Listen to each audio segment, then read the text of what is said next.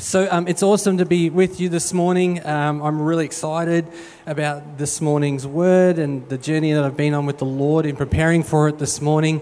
For those of you who may not know me, I'm Scott. I worship here regularly. I'm on the leadership team in the church here.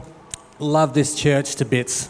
Love everything that God is doing in and through us, and just love the people. We have a great group of people here, and if you are visiting, I just want to extend a warm welcome to you and say everything we have from God is yours today. Receive it fully in His name. So I'm pretty excited. I usually get up, crack of dawn, sparrow's break of wind, when I'm going to preach to get some stuff ready. And this morning I woke up with my eyes open and I felt like the Lord said, why don't you go for a walk this morning? And I'm like, well, it's kind of put me behind the eight ball. And He said, well, just trust me in that and let's go for a walk. So out I went for a walk, and it was just a beautiful time with the Lord until I got to near the end of my home, near where my home is, and this greeted me. No, not that.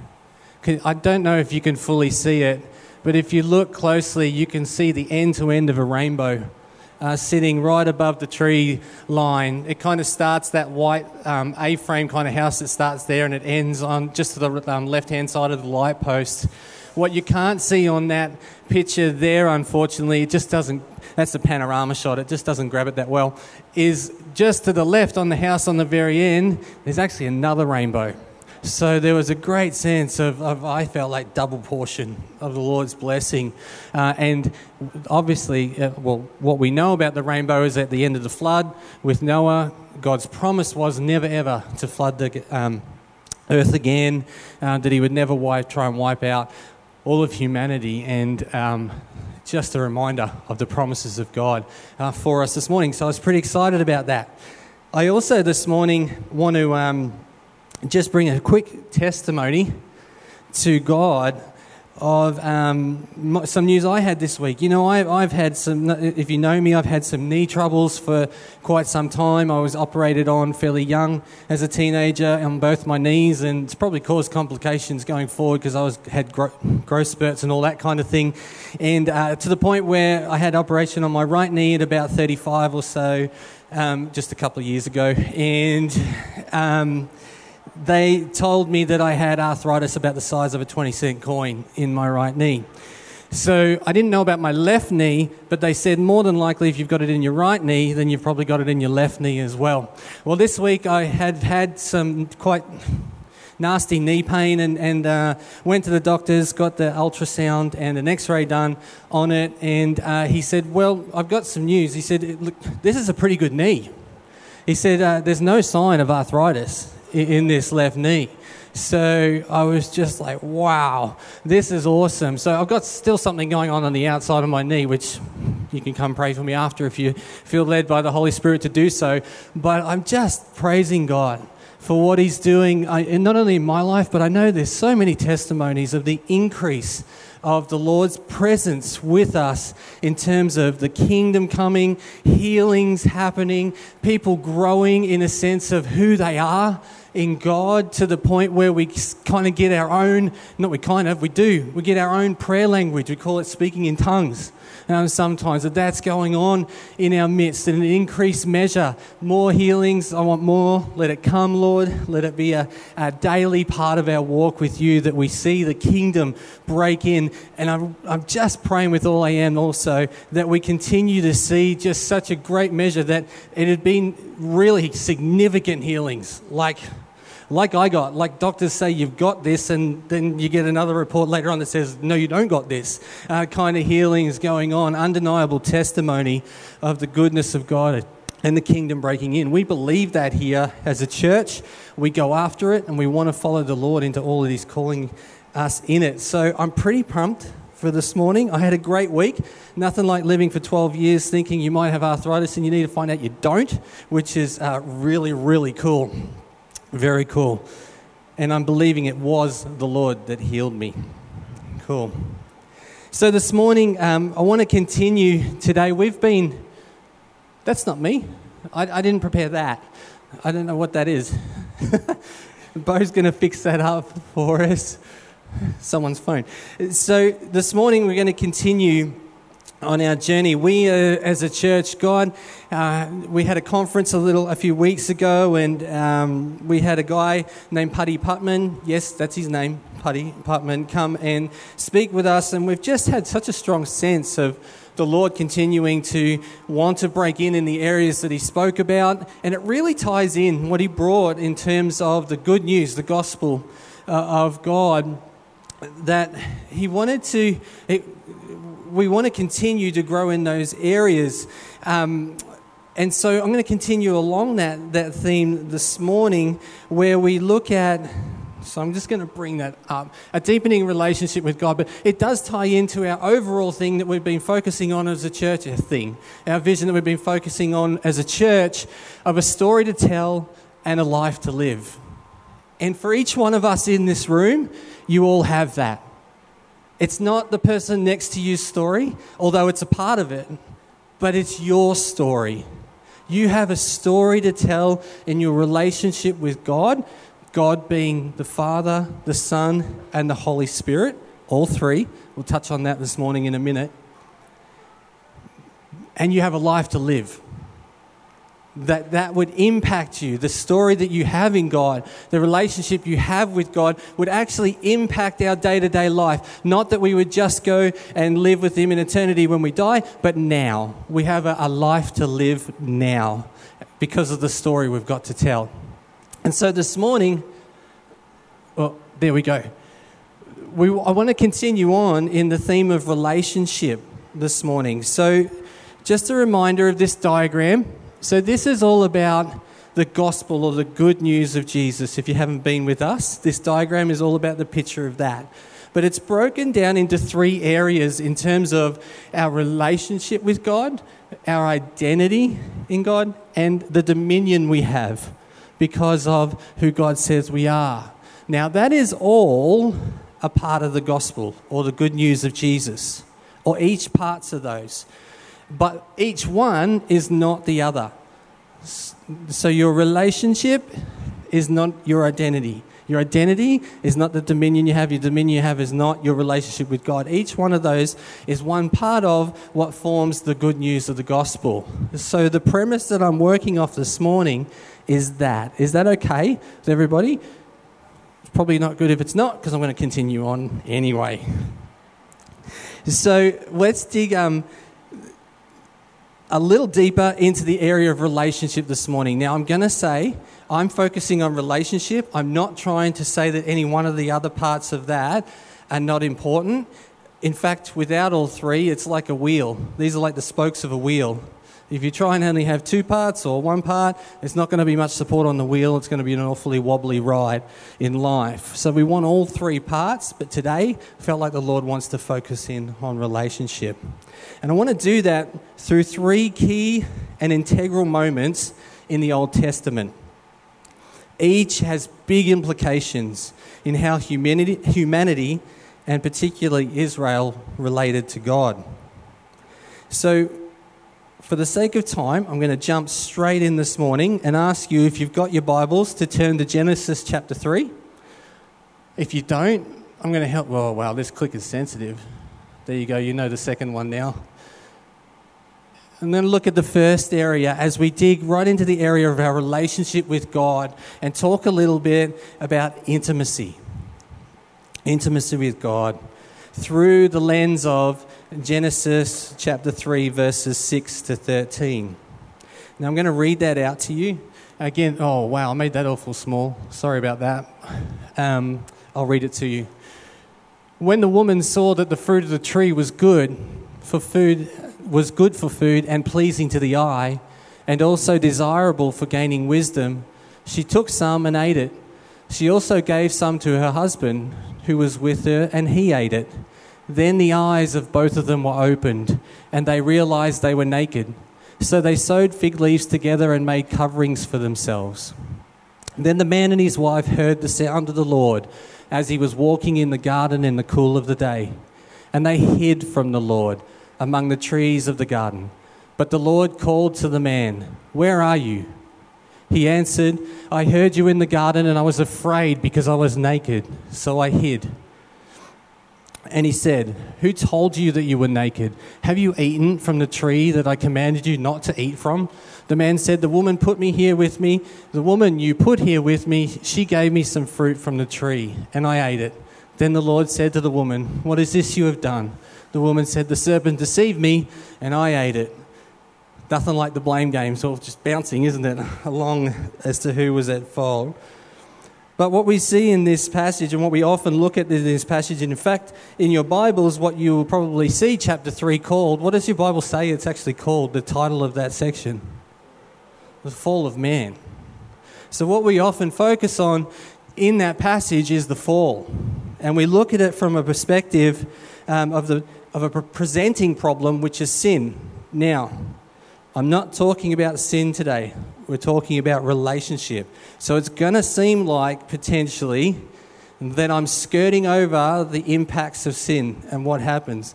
I'm not doing that. I'm not trying to do that. That's a message for another day. What I am wanting to talk about today is relationship. Relationship with God, all right? Can hold that in your thoughts as you think that I might be saying some areas are not as important as what they are. So we look at this as the presenting problem of the fall, that sin is the big issue that's got to be saved. Yes, it has to be dealt with. Sin has to be dealt with. But the root cause in this passage of what is actually going on, the big problem is broken relationship. That is the big problem. The presenting problem is sin that occurred, but the after effects of what happened with sin was broken relationship with God. That is the core problem of humanity that we have. It is not dealing with sin so that we're good people. It is about being in relationship with the Father. You've got to hear that so clearly. We are not just trying to be good people on this earth to get to heaven.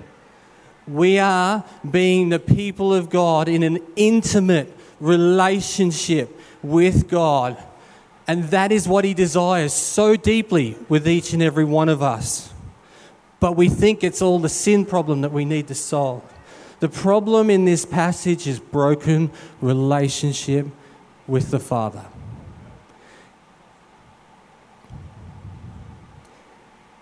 We see in this picture of, it's a picture of perfection. And it's really hard for us sometimes to grasp this aspect of this garden that existed, that man and woman, and we kind of, because we don't, well, maybe you like doing this, I don't know, we don't generally run around naked. No, we generally don't run around naked, but there is this picture of perfection that's going on and this intimate relationship with God that we were so comfortable in and of ourselves that we don't have a grid for this these days. We really struggle to understand the beauty and the place of amazing intimacy that this was. This garden was a place where we could be completely intimate, and we're not talking sexual relation, we're not talking that physical type, we're talking about a father loving on his children kind of relationship. And there's this perfect environment for this to occur. This amazing gift from the Father to His children that they're moving through. And what I love about this passage is it says, we love our big moments with God, but this passage says that God was what? Walking in the cool of the day through the garden. So we get this perspective of the big picture stuff of this great garden that's a gift to men, and then we have the intimacy of God walking in relationship with His children in the cool of the day. Just the everyday, normal act, not the big moments all the time, just wanting to meet with His kids every day, cool of the day, walking through the garden. But a problem happened. A problem happened.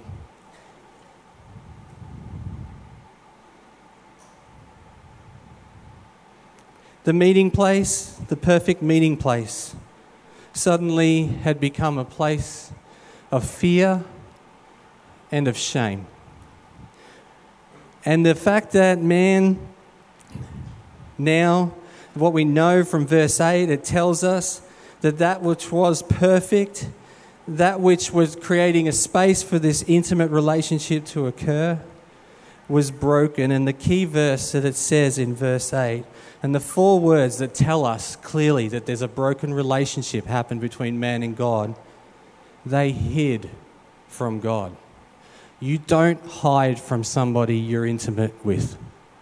You don't feel the need to hide from somebody that you're really, really intimate with and in a perfect relationship with. It was broken. It was completely broken.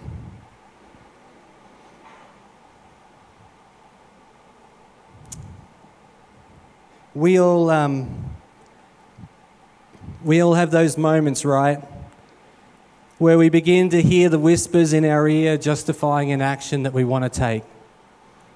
It doesn't really matter did God really say? It doesn't necessarily come to us in those exact words, but the enemy comes at us with little taunts. Did he really say? Does it really matter if? Will it really impact? Doesn't really matter if you do that, does it? We all hear those whispers. And then we start to rationalize in our mind, and then the enemy completely slides in and he just goes hammer and tong on us with the full, did God really say it? Won't really matter and you'll be all good. And then we bite. And then we bite. And then maybe not immediately, but maybe years down the track, shame and fear kick in and we completely hide from God and we lose that sense of intimacy that we had with him. And here's the problem with Adam and Eve, and often our own problem. Throughout the entire conversation in the fall, why did they not stop at any time and say, maybe, just maybe, we should ask God about this? There is no mention of God in the conversation between them and the enemy.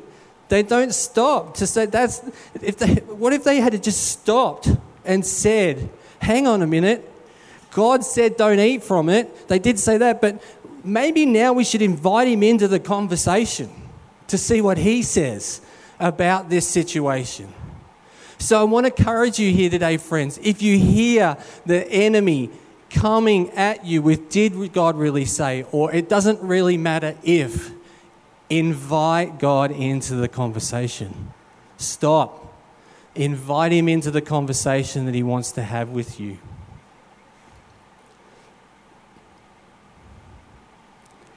I also want to encourage you this morning to find your cool of the day moment with the Lord. You know, where is those times? I'm not talking your quiet time. Like we love to just go, okay, Scott's talking about the quiet time. I wake up and I get down on my knees and I pray that this thing that we have in our head of what we think it could look like, it should look like, it might look like that, and that's all fine. It's good. That's really great. But there are other times, there are always opportunities where God is wanting to walk in the cool of the day with you throughout your life and speak with you and have intimacy with you. Like, I'm talking really basic practical stuff. This week, the young adults, we've been practicing the discipline of simplicity. So take just a basic, to pull things out of your life that make it complicated or busy, pull it back, strip it back, and give yourself opportunity to have a simple life and allow God to come and meet with you. So one of the things I did, one of the really easy things, I just turned the radio off in my car. For the last couple of weeks I've been doing that. And in an increasing measure, I've been finding I'm really hearing from the Lord really fast in the car, and we're having great conversations in the car. I never really thought about it. I just have the radio on when I drive the car. Most of the time, I'm not necessarily listening to it, but it's on. It's a background noise. But I just turned it off. Just simple stuff. I just turned it off. And there was this amazing time with the Lord preparing this word this morning. Heaps of it came from that time where I didn't have the radio on in the car, and He just gave me little snippets of things to say this morning. Just give yourself moments in the cool of the day to have a walk with God and allow Him to be intimate with you. Cool. All right, let's move on to the second one. The second area of relationship with God. So we've got intimacy. Next one is presence. So the next big moment that we see in humanity, and now we move particularly to Israel's history, is in the area of presence. God has freed Israel from the slavery in Egypt. They've come out, they're walking in the desert, and they've come to Mount Sinai. They've come to the place where God's presence is dwelling. If you want to get the full story, read all of Exodus, the chapter, start through to, read all of Exodus. It's a fantastic story. But now, for this morning, let's read Exodus 19, 16 to 19, and 20, 18 to 21, if you've got your Bibles there. Look at those reflexes. What a catch. On the morning of the third day, there was thunder and lightning. So remember, Israel's come. They're ready to meet with God. They've prepared themselves as Moses has instructed them to, and now the big moment comes. On the morning of the third day, there was thunder and lightning. Interesting, on the morning of the third day, there was thunder and lightning. So does that sound familiar? Yeah. With a thick cloud over the mountain and a very loud trumpet blast. Everyone in the camp trembled. Then Moses led the people out of the camp to meet with God, and they stood at the foot of the mountain. Mount Sinai was covered with smoke because the Lord descended on it in fire. The smoke billowed up from it like smoke from a furnace, and the whole mountain trembled violently. And the sound of the trumpet grew louder and louder, and Moses spoke, and the voice of God answered him. Then what happens after that is it breaks into the Ten Commandments, the story of the Ten Commandments. More than likely, the Ten Commandments, actually, God speaking with Moses and giving the Ten Commandments, happened after this next moment. But the writers often did stuff like this to bring the importance, or they did this for a reason. More than likely, in this case, the Ten Commandments were dropped in here because they wanted to remove the importance of the Ten Commandments from the general law that was given to Israel following the chapter 20 part. Moses then, it goes in to break in to talk about the law. More than likely, they were just trying to break that up. So this is probably chronological, the way we're reading now, but in your Bible, you'll see the Ten Commandments are dropped in the middle of these verses. When the people saw the thunder and lightning and heard the trumpet and saw the mountain in smoke, they trembled with fear. They stayed at a distance and said to Moses, "Speak to us yourself and we will listen, but do not have God speak to us or we will die." Moses said to the people, "Do not be afraid. God has come to test you so that the fear of God will be with you to keep you from sinning." The people remained at a distance while Moses approached the thick darkness where God was. So we've lost intimacy up to this point, although we've regained it in Jesus, but the story we're taking today, intimacy is gone. And now God comes with his presence. He wants to meet with Israel with his presence and re-establish relationship with them through his presence. God descends for the sole purpose of meeting with his people. He is about to re-establish relationship on a significant level. This is the first time he will make a covenant with a larger group or a nation. It's been individual up till now. And most likely, I've already told you that also flows. But verse 20 is key. And don't think of it as a test, as a pass or fail. Think of it as a test as how will you respond to what you're going to see or feel. Can we cope with the presence? So in verse 20, Moses says in chapter 20, "Do not be afraid. God has come to test you so that the fear of God will be with you to keep you from sinning." So God in his grace was going to come and meet in relationship, that he would actually relate with them and keep them from sinning, which they'd continue to do through all the age. Humans continue to do through all the ages. He's actually going to come and empower the people to stop them. It's not going to be a sense of distance. He didn't want distance. The people chose distance. They put God at arm's length and said, "No, we won't approach Moses. You need to be the one who goes to God for us." They ask for a mediator. So we've lost intimacy.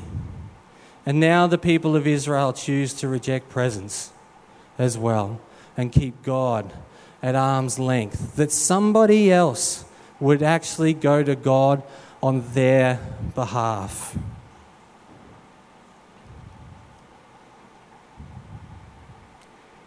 Last week, John made a great statement as he preached last week.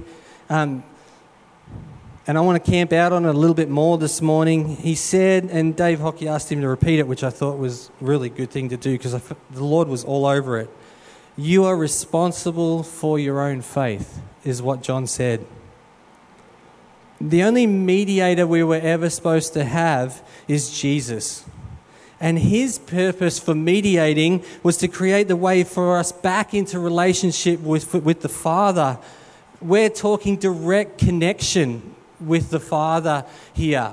There is no longer a need for a human being in that sense of somebody else other than Jesus to step in and talk to God on our behalf. I kind of think of it like Chinese whispers.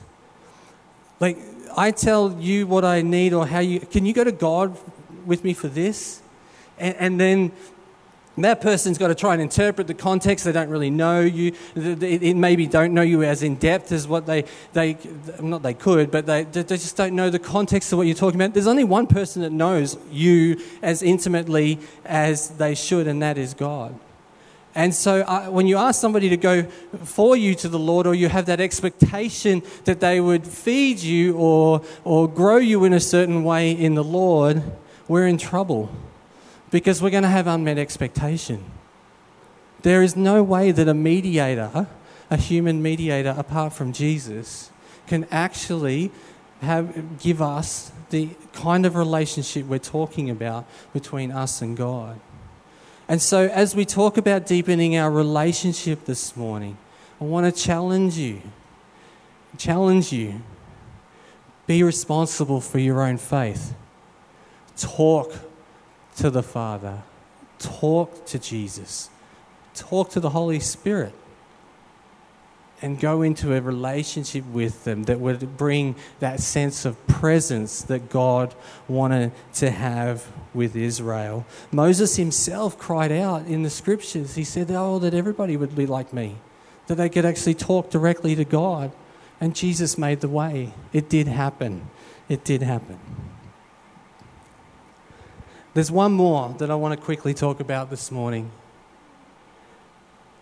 And that's from the perspective of kingship. And if you're getting the hint, we're if you think about it, we've moved from in the Old Testament, we've moved from this sense of intimacy being lost. We've then moved to, that closeness into intimacy. And then we talked presence. So we've taken another step away from that really close and intimate place. And now there's a sense that Israel will come to God and say, we're going to reject your kingship. So in 1 Samuel chapter 8, verses 1 to 9, we read these words. When Samuel grew old, he appointed his sons as Israel's leaders. The name of his firstborn was Joel, and the name of his second was Abijah, and they served at Beersheba. But his sons did not follow his ways. They turned aside after dishonest gain and accepted bribes and perverted justice. So all the elders of Israel gathered together and came to Samuel at Ramah. They said to him, "You are old, and your sons do not follow your ways. Now appoint a king to lead us, such as all the other nations have." But when they said, "Give us a king to lead us," this displeased Samuel. So he prayed to the Lord. There's the mediation right there. There we go. They didn't go direct to God, they went to the mediator. And the Lord told him, "Listen to all that the people are saying to you. It is not you they have rejected, but they have rejected me as their king. As they have done from the day I brought them up out of Egypt until this day, forsaking me and serving other gods, so that they are doing to you. Now listen to them. But warn them solemnly and let them know what the king who will reign over them will claim as his rights."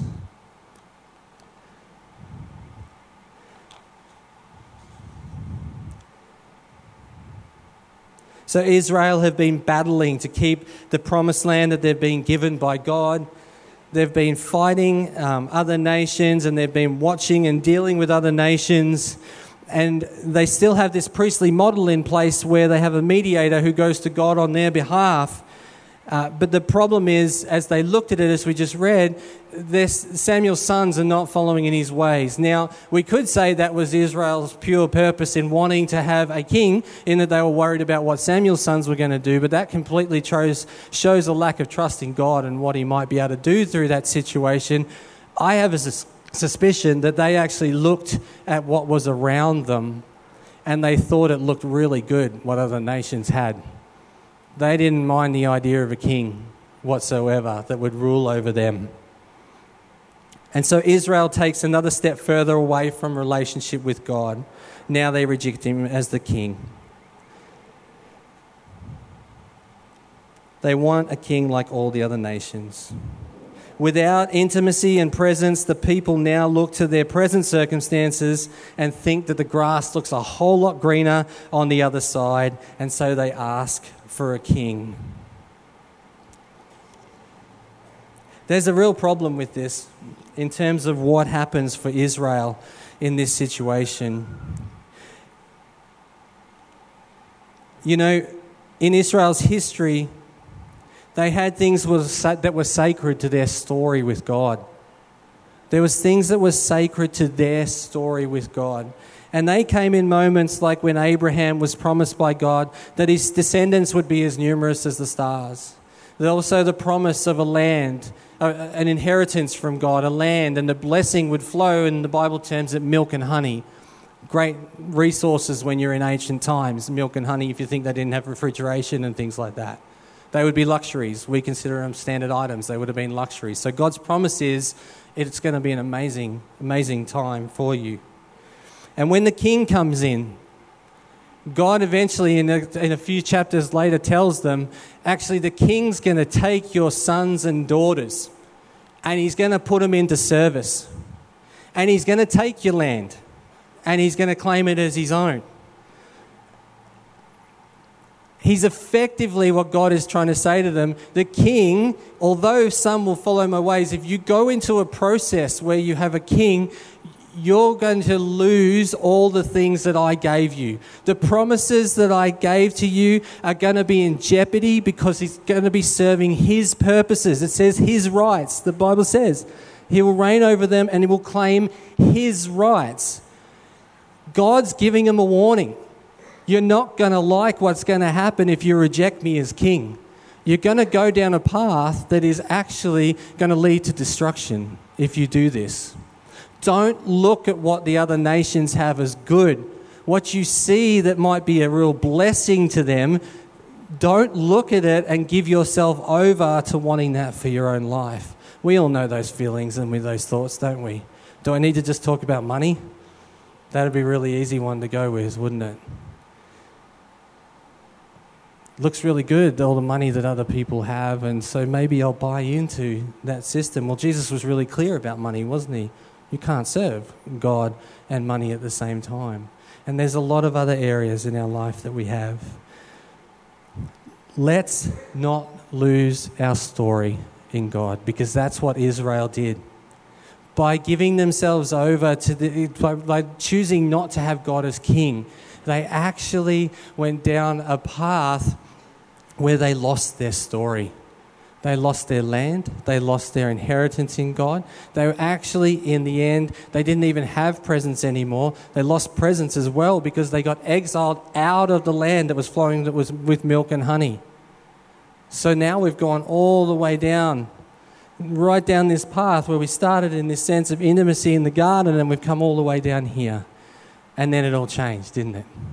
Because Jesus came and Jesus died and Jesus lived and in relationship with the Father. He died. He conquered the grave. No, I've gone too far. And he restored all things when he came to life. Let me just quickly, I know we're short on time, let me just quickly read to you from John chapter 19, and then we'll wrap this up. Chapter 19, verses 19 to 23. And on the evening of the first day of the week, when the disciples were together, with the doors locked for fear of the Jewish leaders, Jesus came and stood among them and said, "Peace be with you." After he said this, he showed them his hands and his side, and the disciples were overjoyed when they saw the Lord. Again, Jesus said, "Peace be with you. As the Father has sent me, I am sending you." And with that, he breathed on them and said, "Receive the Holy Spirit. If you forgive anyone's sins, their sins are forgiven. If you do not forgive them, they are not forgiven."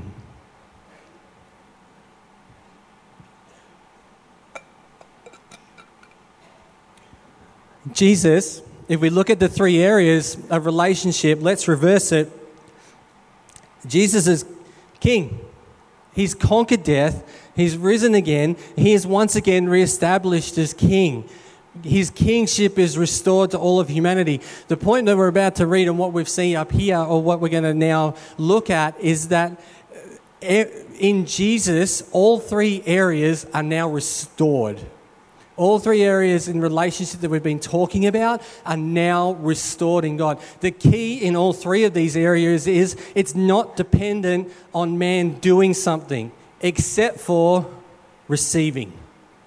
Except for receiving from Jesus what he did for each one of us. And we can enter back into these three areas of relationship with him.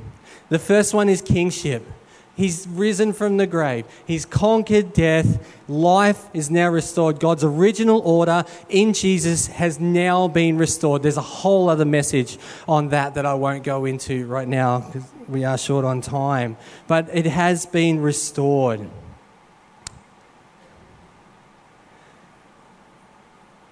The next part, his presence.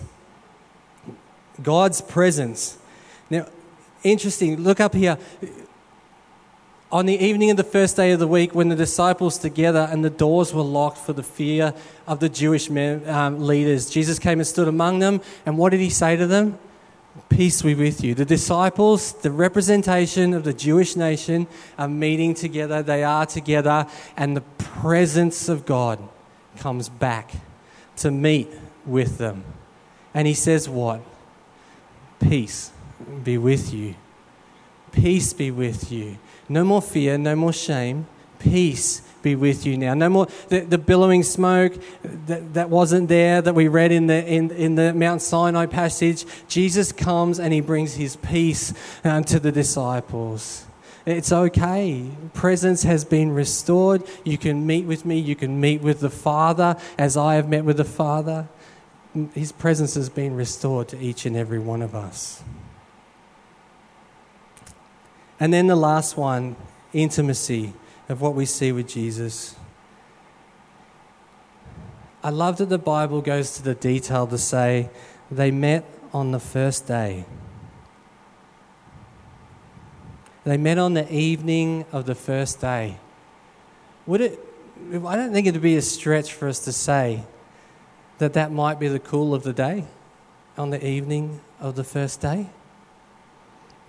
God's presence comes back to Israel in the cool of the day.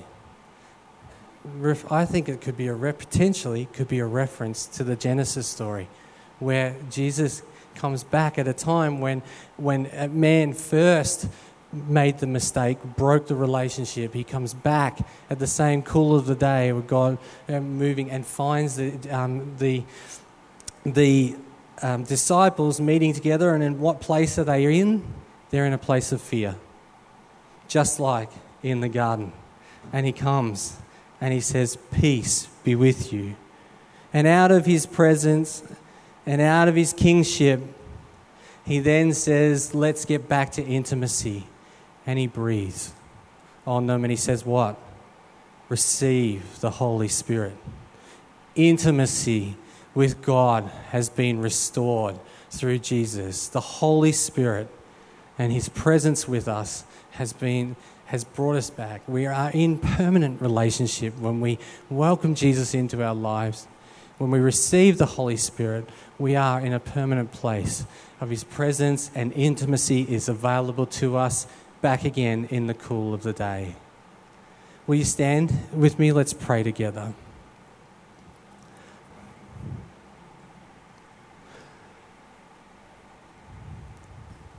So this morning I want to give opportunity for you.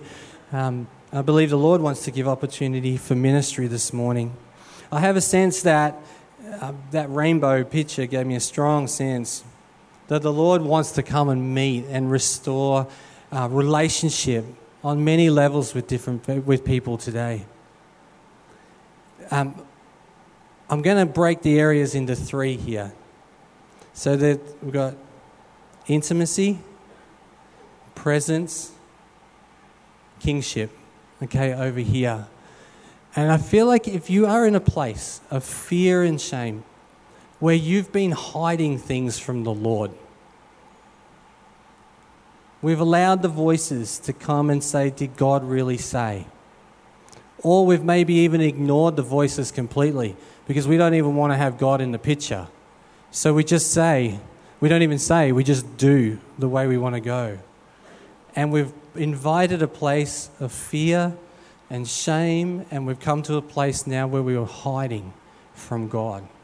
That God would want to come and meet with you today and restore that through Jesus.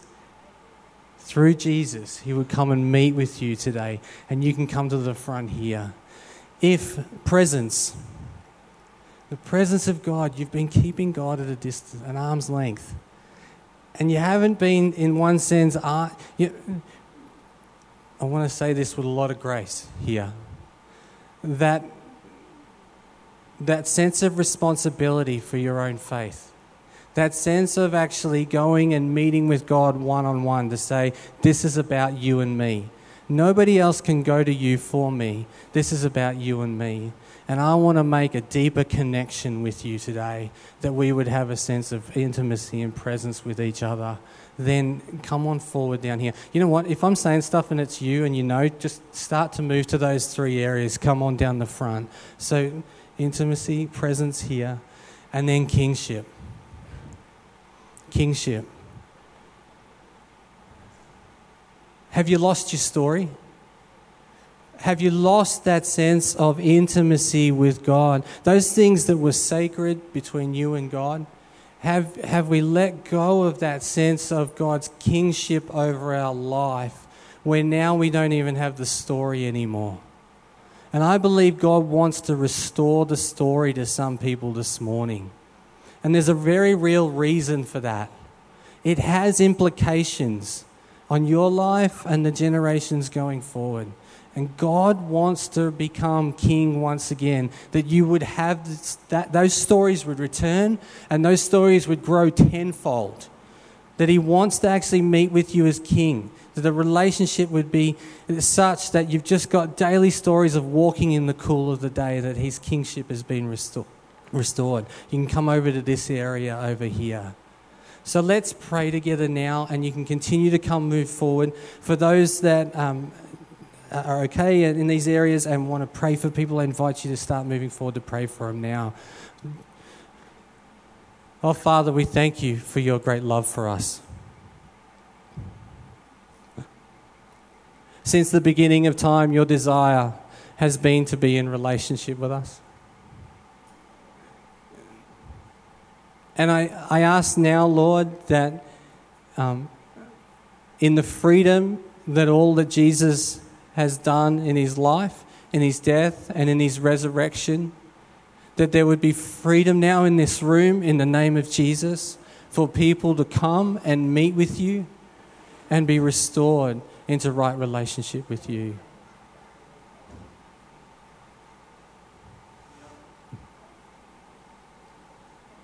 I come against fear and shame in Jesus' name and say, you will not have a place here. You will not speak to the people and affect them this morning from their response. We welcome your sweet presence here this morning, Lord. Restore that sense of intimacy, presence, and kingship now, I pray in your name. In your name, Lord. Amen. Amen.